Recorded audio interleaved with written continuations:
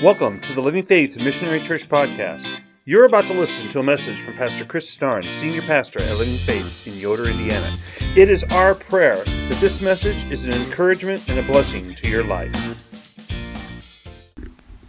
You know, in our lives, just because we win a battle doesn't necessarily mean that we won the war. And it doesn't mean that the war is over. You know, World War II, we won a major, hard-fought victory in North Africa against Rommel and his tank corps. And it was a very difficult thing. We won. It was finalized and finished on May 13th of 1943. But it would not be until May 8th of 1945, almost 2 years later, that we actually had victory in Europe. A battle that was very difficult to win, cost a lot of lives, and yet we had much more to do. And so last week we saw that Paul was in Jerusalem, and he brought Barnabas and Titus with him. Wasn't necessarily, I don't want to make it sound like he was there to do battle, but he was. He was there to try to convince the leaders of the church to help him with the Judaizers who were coming behind him and undoing all the work that he had done. Now, as a pastor, I can understand that, the difficulty in that and the concern of that, especially today with the amount of social media and the amount of videos that we can watch online. And it's very easy for people, you know, they hear a pastor on Sunday morning, and then throughout the week they're watching and listening to all kinds of things, and you really don't know. So that's why it's important that we make sure that we are preaching the Word. I preach from Scripture, and I use Scripture to validate it.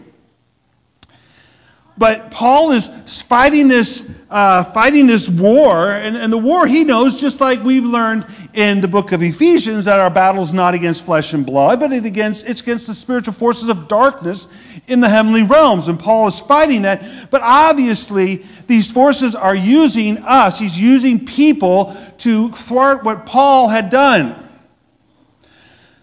But Paul actually presented his case, and Titus was not circumcised, and actually the leaders of the church gave him the right hand of fellowship, meaning that they agreed Paul's ministry of grace, how it was only by the grace of God, by God, what God did, not by what we did, that we are saved. So Paul goes back and he continues on with where he was at. So I'm going to ask you to open your Bibles to Galatians 2. We're going to be just in verses 11 through 14 today. We're going to see an episode, an encounter that Paul has, and I'll explain a little bit later why he included this. But this is an important event that happened in the life of the church that continues what we talked about last week a little bit. I'm going to ask you to stand as we read God's Word. If you have your Bibles, follow along with me. It says, "But when Cephas," that's Peter, "came to Antioch, I opposed him to his face because he stood condemned. For before certain men came from James, he," meaning Peter, "was eating with the Gentiles. But when they came, he drew back and separated himself, fearing the circumcision party. And the rest of the Jews acted hypocritically along with him, so that even Barnabas was led astray by their hypocrisy. But when I saw that their conduct was not in step with the truth of the gospel, I said to Cephas before them all, 'If you, though a Jew, live like a Gentile and not like a Jew, how can you force the Gentiles to live like Jews?'" Father, we praise you for your word. We praise you for Paul's courage and his example. Lord, help us to understand your word and have it be that buffer against the things of this world, the things of the heavenly realms that's pushing against us to doubt what your word says. Your word is true. Your word is holy. Your word is all we need. We praise you, Father. We pray this in the name of your Son, Jesus. Amen. Go ahead and have a seat. Now, I can imagine that when Paul had returned from Jerusalem, and I'm sure everybody, because this wasn't just a one-day trip. You didn't just travel to Jerusalem for half a day and then come back. I'm sure it was a multi-day event. And most of the people that were in the churches probably knew, wherever Paul was staying, that Paul had been in Jerusalem and what had been going on.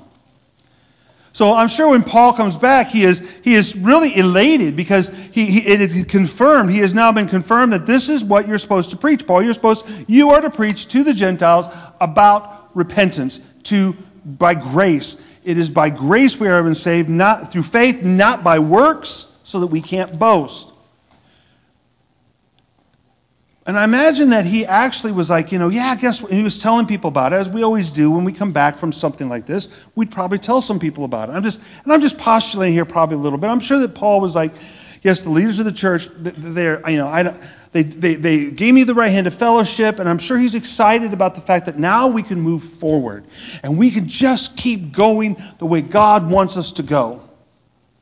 And his enthusiasm has been increased because of that right hand of fellowship that Peter and James and John gave him. Now, like I said last week, he knew he was preaching the right thing because Jesus had given it to him. There was no doubt in Paul's mind.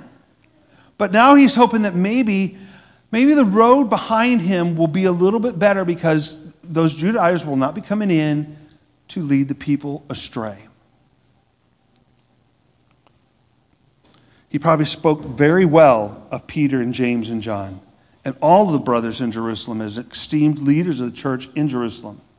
Because see, Paul, some things we have to remember about Paul. Paul was a very zealous Pharisee. Meaning that he was so passionate about the law, about being a Pharisee and following that law, that he was willing to kill people or have people killed who were not following Judaism. Until he encounters Jesus on the road to Damascus. And all of a sudden now that zealousness that he had for the law has now been turned to a zealousness for Jesus Christ and for the gospel. And anything that would fracture or damage the unity and the grace that he was seeing God pour out upon the Gentiles, he would have been very adamant that it cannot happen. It would strike Paul, I'm sure, to the very core, as it would me, if God had shown me something that was biblically correct, followed right along with what he said, and then and people were learning it, and then all of a sudden they're turning from it, or it's threatened. I'm sure we would all be very passionate about, oh, wait a minute, you can't do that. You can't go against what Jesus has said. So at this point, that's probably his trigger. You want to see Paul's passion for Christ, then threaten the very grace and the very unity that was occurring between the Gentiles and the Jews. We were one church. And I think probably the biggest issue, we can usually handle threats from somebody we really don't know very well. But when we have a threat from somebody who's close to us, this threat from someone that we respect enough, who's a leader of the church, right? The leader of somebody who's threatening us. It was one thing that the Judaizers were doing it, right? But what if Peter, James, or John had done it? Had threatened the unity? That's a whole other story. But we know that the leaders of the church, they gave him the right hand of fellowship, making Paul's ministry on the same level as theirs. What we're going to see is, we saw in the Scripture that something's gone wrong. There's something that doesn't seem right. There's a disconnect here because it doesn't. We'll go talk through that a little bit. So we have this scene of Peter coming to Antioch, and he's eating and he's socializing with the Gentiles. He's not holding back. He's being friendly with them. He's spending time with them. He's eating with them. And if you remember I didn't talk about it last week. We're going to talk about eating. But the fact that he's eating with them is so important. But then these group of Jews from the Jewish church come in, and Paul notices the issue. Speaking of eating, today we don't think very much about eating with somebody. I mean, some of you have gone to lunch with us, or you've come to our house, and we eat. We enjoy each other's company. And we don't think anything about it. But for a Jewish person, for the Jewish believer, there's something more to that. It carries many important meanings. There's a book, it's called The New Testament Theology, The Proclamation of Jesus. It's written by a man named Joachim Jeremias, and he can say this much better than I can. So I'm going to read a little bit of this to you. He says, in Judaism, table fellowship means fellowship before God. For eating of a piece of broken bread by everyone who shares in the meal brings out the fact that all have a share in the blessings which the master of the house has spoken over the unbroken bread. So what he's saying is that when we pray and we bless the food and we thank God for the food, we're praying a blessing on us. And if I eat it and everybody who's in my household that eats it, I'm saying they're sharing equally with me in the blessings of God. So Peter, eating with the Gentiles, showed that he believed that the Jews and the Gentiles are under the same blessing. As the same as Peter. Because I'm sure, now, who do you think they probably asked to say the blessing? You're sitting in a group of people and Peter is there. Who would you say has to say the blessing? You'd ask Peter to say the blessing. And that's probably what happens. So he probably blesses the food, and they're all enjoying the blessing that Peter has, that he has given. But then the Jews come in, and what does Peter do? Peter gets up from the table and goes over to the table where the Jews are. Now I want you to imagine that you're sitting in a restaurant with a good friend or with a friend, and some of their other friends come in. You're in the middle of eating, and that friend gets up, goes over and sits with their other friends, doesn't invite you over to introduce you, just leaves you there, goes over and spends the rest of their time, the rest of their dinner with their other friends. How would that make you feel? I think we'd all be a little offended, wouldn't we? A little downfallen. I mean, at least what Peter should have done is he should have said, hey, friends, come with me. I want to introduce you to my other friends from Jerusalem. But he doesn't. He gets up and he leaves the Gentiles.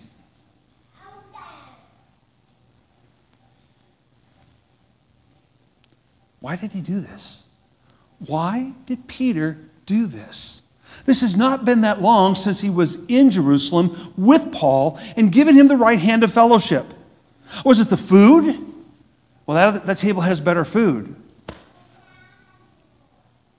Or was it the company? Now, we have to understand, in Judaism, food is either clean or unclean. Jews can only eat clean, what's called kosher foods. And why is that? Because God did that to set them apart from their neighbors. It sets them apart from the nations around them, and it proclaims to everybody that they belong to God. But see, the problem with thinking that way, especially for Peter, is the fact that Jesus himself set that aside. If we go to the book of Mark, chapter 7, starting with verse 14, and this is Jesus doing this. He says, and he, meaning Jesus, called the people to him again and said to them, hear me. Now, if Jesus says, hear me, you better listen. This is important stuff. Hear me, all of you, and understand. There is nothing outside of a person that by going into him can defile him. See, the whole thing about kosher food was if you ate the unkosher food, the unclean food, it made you unclean. And the only way to get clean again was to go through a washing ritual. Well, why would you do that? Well, if you don't go through a washing ritual, if you're not clean, You cannot come into the synagogue. You would not be able to come into the temple. Now imagine that. Imagine if we stood at the door and says, okay, what all did you eat this week? What did you do this week that you shouldn't have done? And if you're clean enough, we'll allow you to come into the church. But that was the Jewish way of thinking. But Jesus puts it aside. There's nothing outside of a person that by going into him can defile him. But the things that come out of a person are what defile him. So what comes out of us? Well, think about that. I eat food, it comes out of me. It can defile me. If my sanitary habits aren't what they're supposed to be. Think about this. Things go into me. What comes out of me? My mouth. What comes out of my mouth? My voice. My speaking. That defiles us. And this is what he goes on and says, and when he had entered the house and left the people, his disciples asked him about the parable. They didn't get it. And he said to them, then are you also without understanding? Do you not get this? Do you not see that whatever goes into a person from outside cannot defile him, since it enters not his heart, but his stomach, and is expelled? Jesus is saying, you can eat whatever you want. It's not going to make you unclean. But if you listen to something and you see something, it will defile your heart. And when you defile your heart, you speak evil. Because out of the heart, the mouth speaks.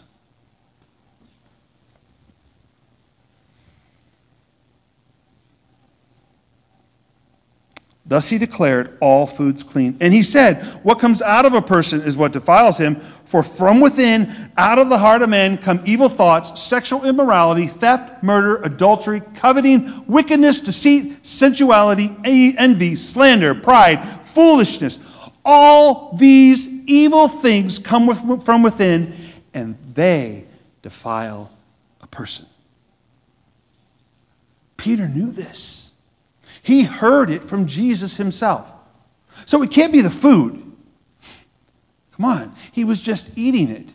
It could not have been the food. In fact, it was what was coming out of Peter, his actions, that would ultimately defile him and cause Paul to confront him. Peter should have known better.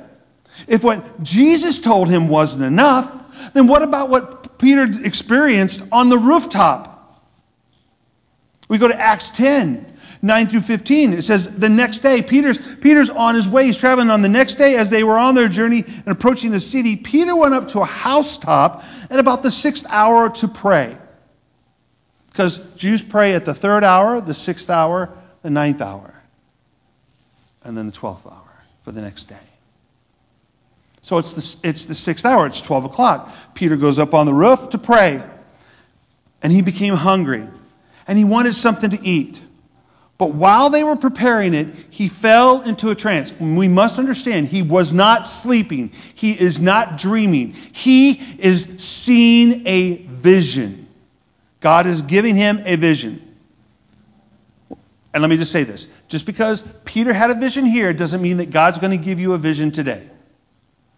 God does what he wants when he wants. That doesn't mean he has to give people visions. He can. But he gave Peter a vision. That's what he saw. He says, and Peter saw the heavens open and something like a great sheet descending, being let down by its 4 corners upon the earth. And in it were all kinds of animals and reptiles and birds of the air. And there came a voice to him, rise, Peter, kill and eat. But Peter said, by no means, Lord. I mean, he knew who it was who was telling him this. He knew whose voice it was. By no means, Lord. Why? I've been a good Jew. For I have never eaten anything that is common or unclean. And this is, again, this is after Jesus had told him. This is after Jesus was resurrected and ascended to heaven, back to the Father. Jesus has already told Peter, And all the disciples, nothing you eat will make you unclean.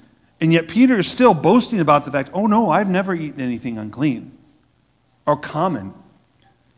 And the voice came to him again and said, what God has made clean, do not call common. So now we have Jesus telling him it's okay to eat anything. Nothing you put in your body will make you unclean spiritually. And then we have God, the Father, telling him, nothing I've said is clean. Don't call it common. If I tell you to do something, do it. And then Peter will go, and what Peter will experience is something that's new to redemption. All the sacrificial ceremonial laws of the Old Testament, they've done what they're supposed to do. What were they supposed to do? They were a foreshadowing of Christ coming. They've done their job. But a new day, a new covenant was dawning. It was time to go away from man-made traditions. So Peter sent to a Gentile's house, Cornelius, and he experiences and sees the Holy Spirit fall upon these people, and then he preaches to them, and then he baptizes them. God's hand on these events cannot be denied. So God is now twice confirmed with Peter. It's okay. Don't call something that I make unclean or common. And it's okay to go to the Gentiles. So it makes it kind of difficult to understand, why would Peter now turn from the Gentiles and go to the Jews? I mean, Peter was a great man. He was a great man of the church, a great leader. But we must understand that even great followers of Jesus are not immune to peer pressure and ultimately failure. But see, this failure here that we experience in Galatians that Paul's talking about is so bad that even Barnabas is led astray. Barnabas, wow. Never would have thought he would have done that.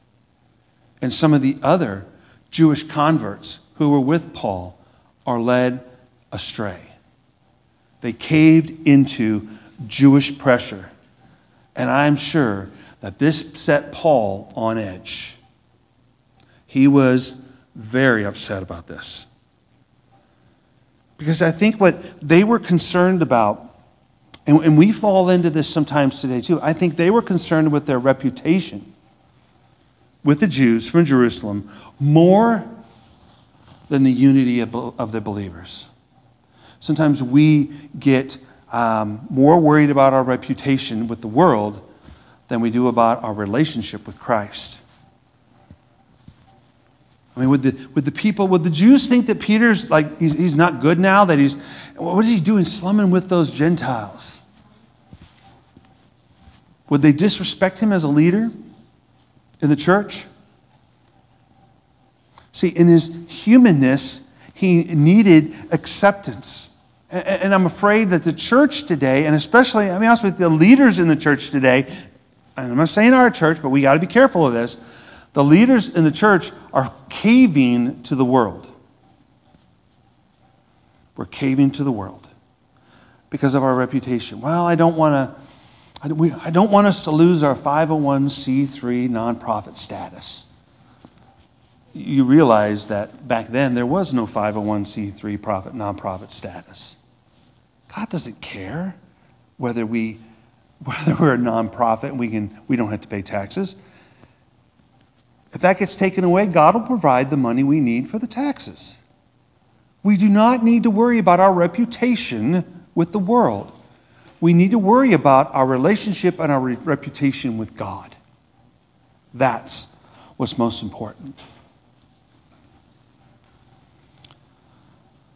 There's a book I read called Personal Revival by a revivalist and an author named Stanley Vogt.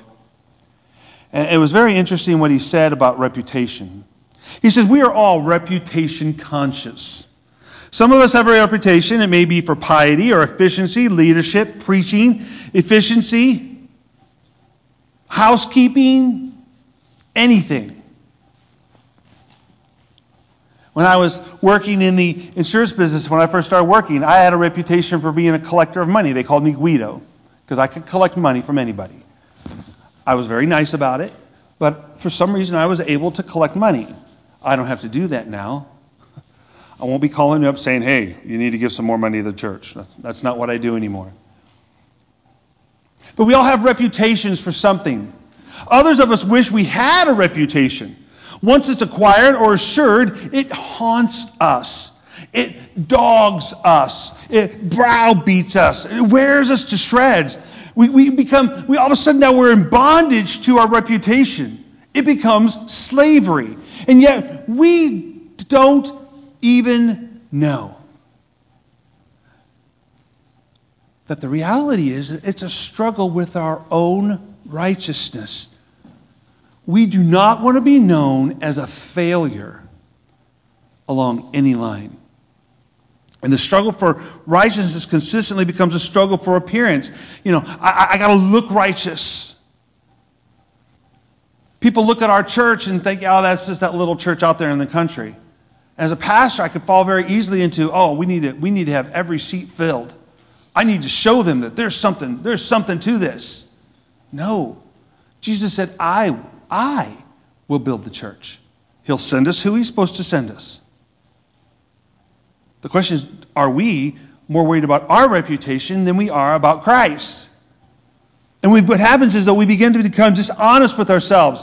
What a relief when we see Christ at the end of all this. He is the end of the struggle for righteousness, since He not only fulfilled the law for us, but was cursed for it as well. He not only attained our perfection, but He atoned for our imperfection.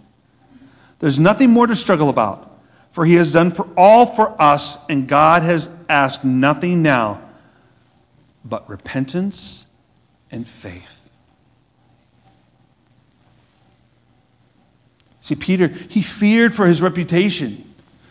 But the problem was, when he did that, he didn't just separate from the Gentiles. He did much more than that. He actually shrank back from the very gospel that Jesus had proclaimed to him. And see, what Paul says in verse 13 of Galatians 2 is that the rest of the Jews acted hypocritically along with him. It's one thing if I do something stupid and I fall. But when I take people with me, that's an even bigger problem.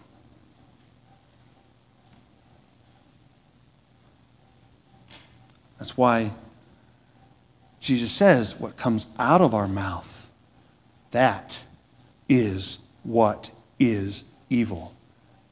That is what makes us unclean. But see, these Jews who went from eating with the Gentiles to eating with the Jews were not hypocritical because they had the wrong, the doctrine was incorrect. Their doctrine was 100% correct. They knew the gospel of grace. And they weren't ignorant of it either. They were hypocrites because they believed one thing and they did another. That's a hypocrite. And Peter caved into the social pressure that allowed them, these men from Jerusalem, to be the gatekeepers for his reputation. Now, I want to give you, it's always good to have a good example of this, to show you that, it is possible to keep your reputation. Let's put it this way, to have the right reputation with the right people. And I'm a history buff, so I wanted to share this, and I'm not sure how many of you know what happened here, but in 1520, Pope Leo had condemned Martin Luther. Martin Luther was the father of Protestantism. He nailed his theses, these problems he had with the church, at the Wittenberg Castle. He nailed it to the door. His goal was not to split the church. His goal was to reform the church from the inside. But the Pope had condemned him and called him to stand before the Diet of Worms I know. They weren't eating worms. A diet was a gathering of leaders. It was called a diet. And Worms was the place they did it. Okay, the Diet of Worms in April of 1521. And so what happened was the councils bring Luther in and they show him his writings and they ask him, do you want to reject what you wrote? And do you still believe everything? And Luther says, and it's something probably most of us wouldn't do, but he said, I need some time to pray and think about it. So the next day, they brought him before him again, and they asked him the same question. And I want to read to you his reply. He says, since then your majesty and your lordships desire a simple reply, I will answer without horns and without teeth. What he had realized is that when he wrote those theses and nailed them on the door, they were pretty harsh. He was mad. And so he was writing in his anger. So he says, I'm not going to be mean. I'm going to, without horns and without teeth. He says, unless I am convicted by scriptures and plain reason, I do not accept the authority of popes, councils, for they have contradicted each other. My conscience is captive to the word of God. I cannot and I will not recant anything, for to go against conscience is neither right nor safe. Here I stand, I cannot do otherwise. God help me. Amen. So be it. So at that point in time, the Diet basically declared Luther a heretic, outlawed him from teaching his theology. A price was put on his head by Charles V, and then luckily he had some people who supported him, and they hid him for many years, where he was able to translate the Bible out of Latin into German and write many a theological paper on faith. And the Reformation had begun.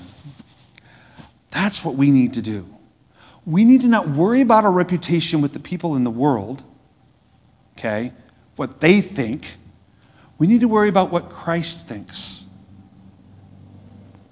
Because if we worry about what Christ thinks, we will be Christ to the world. And they need to see that. And our society today, we're still living in fear. And the spiritual forces of darkness want that. But I sit and say, I'm not afraid of anything. My God has this under control. We're good. And I'm loving and I'm kind no matter what they are towards me.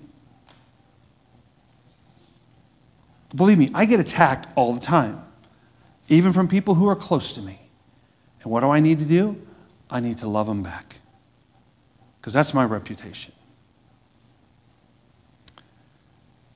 Peter was out of step with the gospel and a bad influence on others.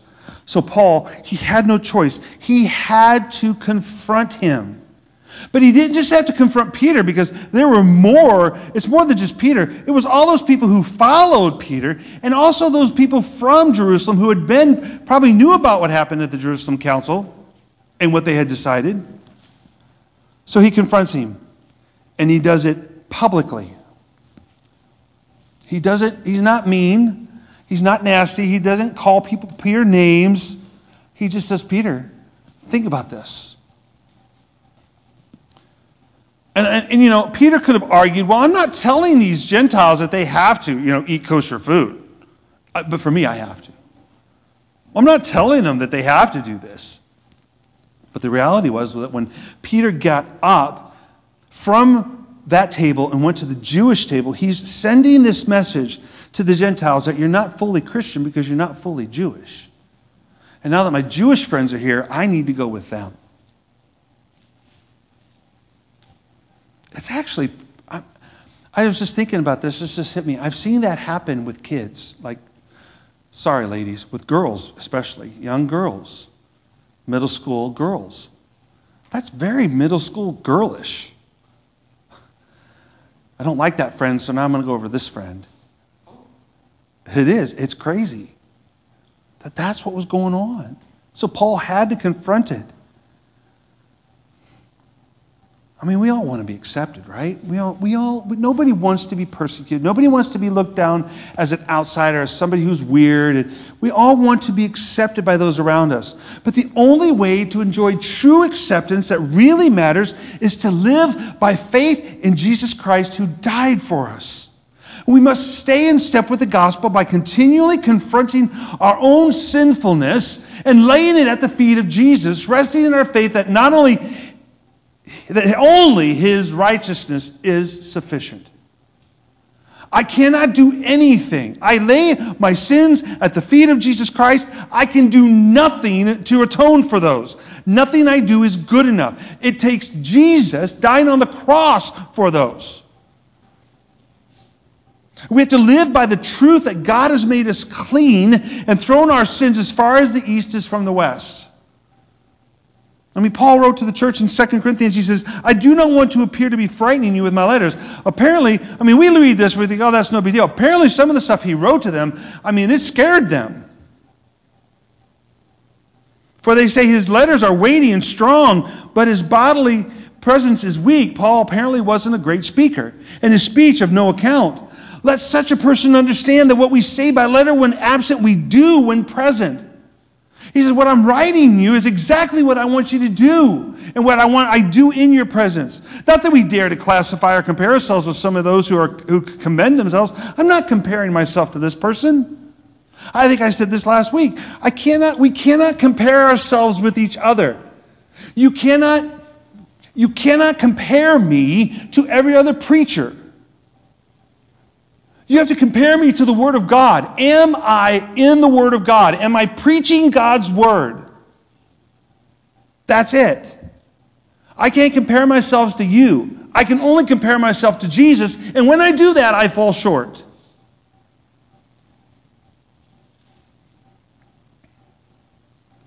That's what Paul's saying here. Not that I dare to classify or compare ourselves with some of those who are commending themselves. But when they measure themselves by one another and compare themselves with one another, they're without understanding. They don't get it.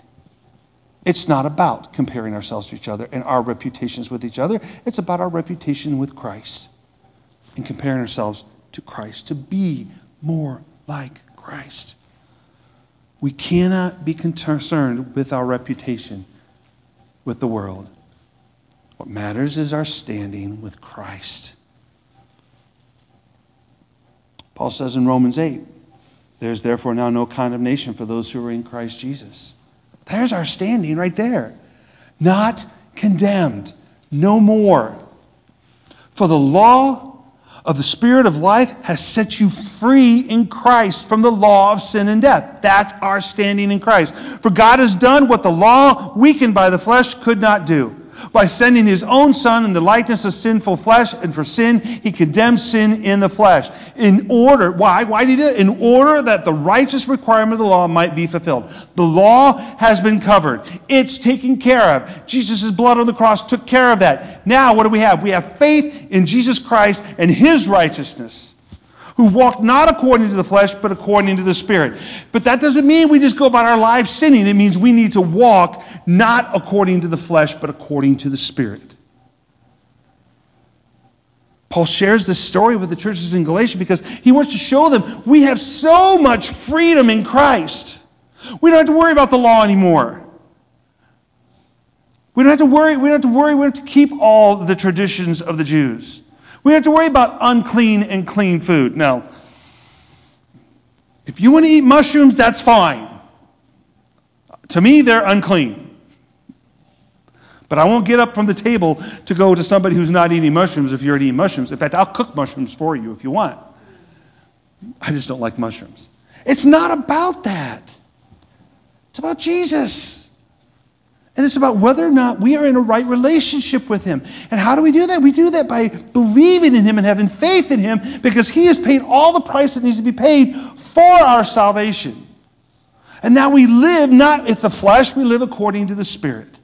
And yes, we're going to make mistakes, but we're going to keep moving. But Paul's sharing this story because of that. He wants to show them the freedom, focusing on the gospel's sufficiency to make us right before God and each other. Remember, it's not just about my relationship with God. It's about my relationship with everybody, with each other. He was humble. See, Paul was humble in his confrontation. Like I said, he did not. I want to go back. I'm going to go way back here. What did he say to Peter? I'm going way back here. I need to read this. Here's what he said to Peter. If you, though a Jew, live like a Gentile and not like a Jew, how can you force Gentiles to live like Jews? He didn't say, Peter, you're a scoundrel, you're a jerk, what are you doing? He says, no, wait a minute, Peter, think about this. He's trying to get Peter to think. Why? Because he wants Peter to repent. Because Peter has now stepped away from the gospel by what he did.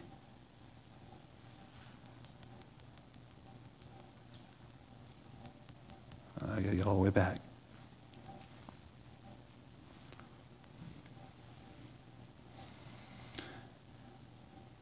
He's telling Peter, think about what you just did. How can you do that and expect and not think that you're trying not expecting them to do the same thing? It's not what you put in your body that matters. It's what comes out. And what's coming out of Peter is not good. You need to repent. And so do all of those who did what you just did.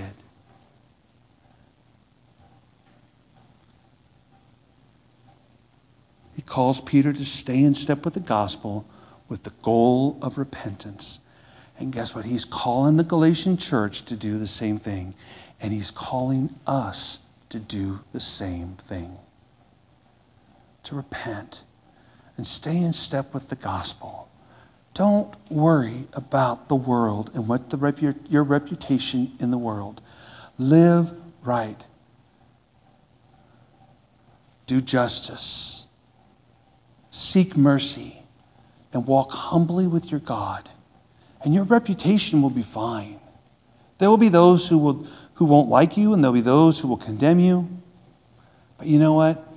They don't matter. What matters is Jesus and your reputation with Him. Because in the end, that's all that matters.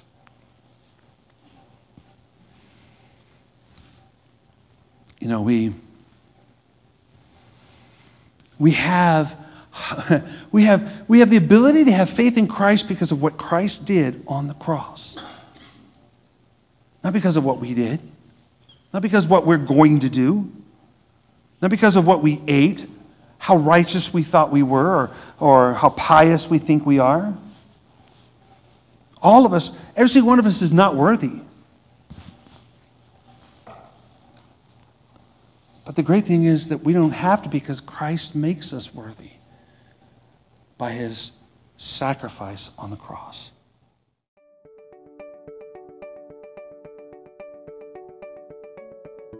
Thank you for joining Living Faith on our YouTube channel. My prayer is that this message today has encouraged you and strengthened your faith in Jesus Christ. We would love to connect with you, so please subscribe to our channel and hit the bell so that you get updated when we add a new message. Also, please leave any comments you might have in the comments section. We would love you to join us live for our service on Sunday mornings at 10 o'clock. We hope you have a great day today. God bless.